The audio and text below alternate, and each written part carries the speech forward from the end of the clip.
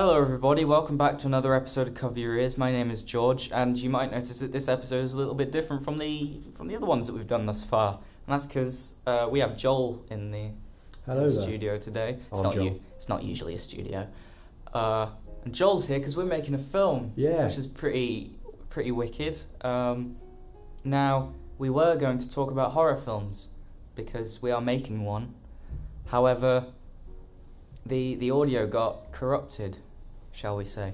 So that entire session went out the window. So our plan B is that we're going to talk about our top 3 films of the last 10 years. AKA technically 11. AKA the 2010s. Yeah. Because the decade. Decade, not of the last decade. Anyway, let's bloody well start then, because we've not got a lot of time. Okay, right. Joel, you want to go first? I'd say, go for number 3, I'd say La La Land. It's my number 3. Freaking sweet, Lois. Why is that? Because I've seen it about 100 times. Right, It's well. a very good film. Yeah. I've only seen, You've seen La La Land? I've only seen the intro. Only see the intro will put you off, 100%. Yeah, well, it was in a film class, and talking about intros, as we probably would have been. So I was uninterested by it at the time. I'll see it at some point. I know the director's making a film called. They're probably making something. I don't know. He was doing Babylon. Yes. That's the film. Damien Chazelle. Oh yeah, right. Fun. But no, it's really good. You need to watch that. I will. Should recommend that to you. I will at some point. Yeah, but you're not. Ha ha ha. Foreshadowing. Right then. Well, my number 3 is Get Out, and that's not an instruction. What are your thoughts on Get Out? Not a massive fan. Not a massive fan of all the focus on the racial undertones. I didn't know where that was going. I didn't know where that was going at first. That was. It's too political. But political in the sense that not that I get point. Annoyed by it. That's the point of the film. I just don't. I think it works. It plays into that as a way of delivering the horror. Is that it's a lot of the tension comes from the awkwardness between the casually racist parents. Yeah, I like that aspect of it. It's just when it delves and the overtly racist. It becomes more apparent what's going on. It was more subtle in the first act. Did you guess what was going to happen? I didn't. I don't think anyone would have guessed what would happen. Spoilers for all these films, by the way. I didn't guess the brain stuff. No, I don't think anyone would have guessed that in the right mind. No. That's Jordan Peele. He's a comedy writer. So that's. I've seen quite a few of his sketches recently. They're all going on TikTok. Yeah, that's a shame. Who's the bloke who does it with? Key. That's it. Keegan-Michael Key is playing Toad in the Mario movie. Oh God. Yeah. You see who's done better though. That's his career peaking. Yeah. Is with Toad. So number 2, I would go for The Irishman. Probably I'd say Scorsese's best film. A lot of people don't like it. I can see why they don't like it. For me, I've seen it about 10 times. It's so rewatchable. It's about 3.5 hours. I've seen it about 10 times. Yeah, that's we're rounding it hours. Up. We're rounding it up. Right. I haven't finished it. I've watched a bit of it, haven't finished it, which I should do, because I like Scorsese, obviously. Who doesn't? But, well, yeah. Yeah, I don't get why people just don't like it so much. I think if it was made 30 years ago, it will be a masterpiece. Maybe that's the point. Everyone would consider it a masterpiece. Everyone would be like... Maybe that's why people don't like it, that it feels like a film that should have been made 30 years ago, and the fact that it's only coming out now is a detriment because it feels overdone. Which to a certain extent I understand, because it is the same cast as a lot of Scorsese's. Yeah, well, it's the first time working with Al Pacino. That's what should carry it. Al Pacino, De Niro, Pesci, best 3 actors working in the same film. What's not to like? We should have done best actor, our favourite actors and actresses. Yeah. That would have been better. Who cares? Do you think that those are the best 3 actors working today? Yeah, 100%. Oh wow. Well, Pesci's retired. I'm pretty. He comes back now, and they came back for The Irishman. I disagree with that. Who would you say? Let's go off working course. Today. Yeah. Going off course.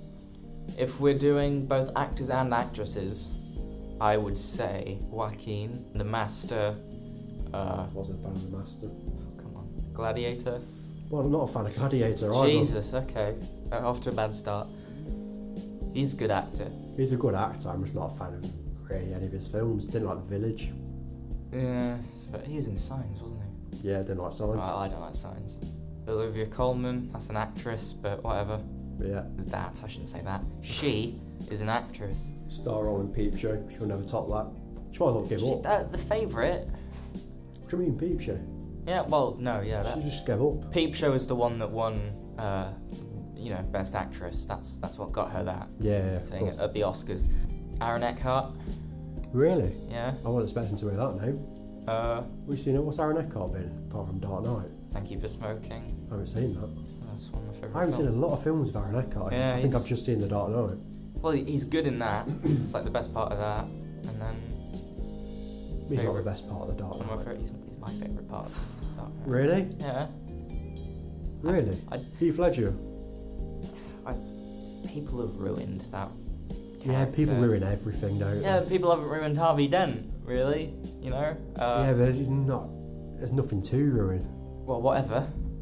It's enough of actors. I know, back on track. Back on track. It was you, wasn't it? Yeah, my number 2 is The World's End. Yes. Yeah. Excellent choice. Yeah.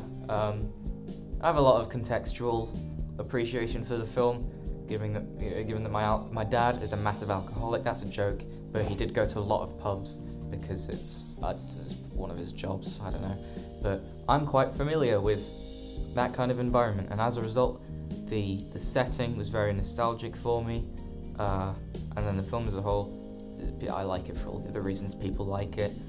It's been spoken about to death. It's just really good. It's got a lot more heart than the other 2 films in the trilogy. 100%. I shouldn't say heart, because there is... No, it does have more heart. No, I'd say it's got more emotion, because there's a lot of heart in the relationship between Nicholas and Danny in Hot Fuzz. Yeah, Shaun of the Dead not so much. Maybe Shaun and his mum. Shaun and Ed? Shaun of the Dead, but Shaun and his mum's like the scene. Yeah. Well, it's because she dies, Exactly, you know? but he has to shoot her, it's the circumstances. Ed dies as well. Yeah, not really though. I suppose. It's still quite a touching goodbye. Yeah, The World's End's definitely the best written one. Yeah. The dialogue's amazing. The World's End it's the most outwardly emotional of the 3. It's got a lot of moments about mental illness and regret, and it's about getting old, and that's incredibly interesting, and the way that it's executed is great. That's why also it makes me chuckle. It's so rewatchable as well. Oh yeah, it's brilliant. that's of his films. That's the one I've seen the most times, without a doubt. And that's the underrated one. That's the one that everyone doesn't like the least. It's the best one. Yeah, I don't understand that. And if you don't agree with us, shut up. Yeah, you're wrong. That's a lot tamer than what I was going to say. Go watch it again. Yeah, go watch it again. If you don't like it as much, then go watch it again. Yeah. Number 1. This is going to cause some controversy in the room. You know what it is. You say it. You know what it is. I don't know what it'll feel. You do. Dig deep. I don't know what it is. No, I'm too busy. You do know it's in the back of your head. Midsommar. Oh yeah. Oh yeah. Oh yeah. Just shut up. I was too busy thinking about my number 1, which is also going to cause a bit of controversy. Right, Midsommar. That's okay. Go explain yourself. Explain myself. It deals with every theme, every aspect. Everything's just perfect. There's very few films that everything is absolutely perfect. There's literally not one flaw in the whole thing. I don't like Ari Aster's films. I have nothing against him. I have nothing against his films really. It's not that nothing on a technical level I take fault in. I just don't enjoy his films. I know they're not really meant to be enjoyed, but shut up. I just don't like them. It's one of those films, you know when you're watching a film though, and you watch it but you're like, I don't like that, or I don't like that shot. With Midsommar, everything's just perfect. I guess. You don't get that, literally every shot. That's my number 1. That's how I feel about that. Which is Anomalisa by Charlie Kaufman, and One I've not seen. the other dude who made Moral Oral, which I don't know his name. That's a shame. Anomalisa is like a life-changing experience watching it. You're selling it to me. Yeah, well, it is, for one, like the most. It's my favorite animated film, bar none. It's got the most incredible, like mind-blowing stop-motion animation ever. It's got really great performances. There are only 3 actors in the entire film for reasons that you come to understand as the film progresses, which is an incredibly clever twist on the fact that it isn't live action, and it's something that can only be done in animation. It's You must do that a lot then. It's You did that ingenious. with I'm Thinking of Ending Things. Yeah, It's very restricted actors, wasn't it? It was 4, then it was 2. there are a It's lot. pretty much 2 for a long period of time. There are a lot of actors in Synecdoche though, because that's almost the point. Is that Yeah. it gets overwhelming. Yeah. But that's Synecdoche. That wasn't this decade. Anomalisa is, you can tell it's a passion project. It's based on a stage play, I believe, that was written by Kaufman and Duke Johnson. That's the name of the co-director, and it is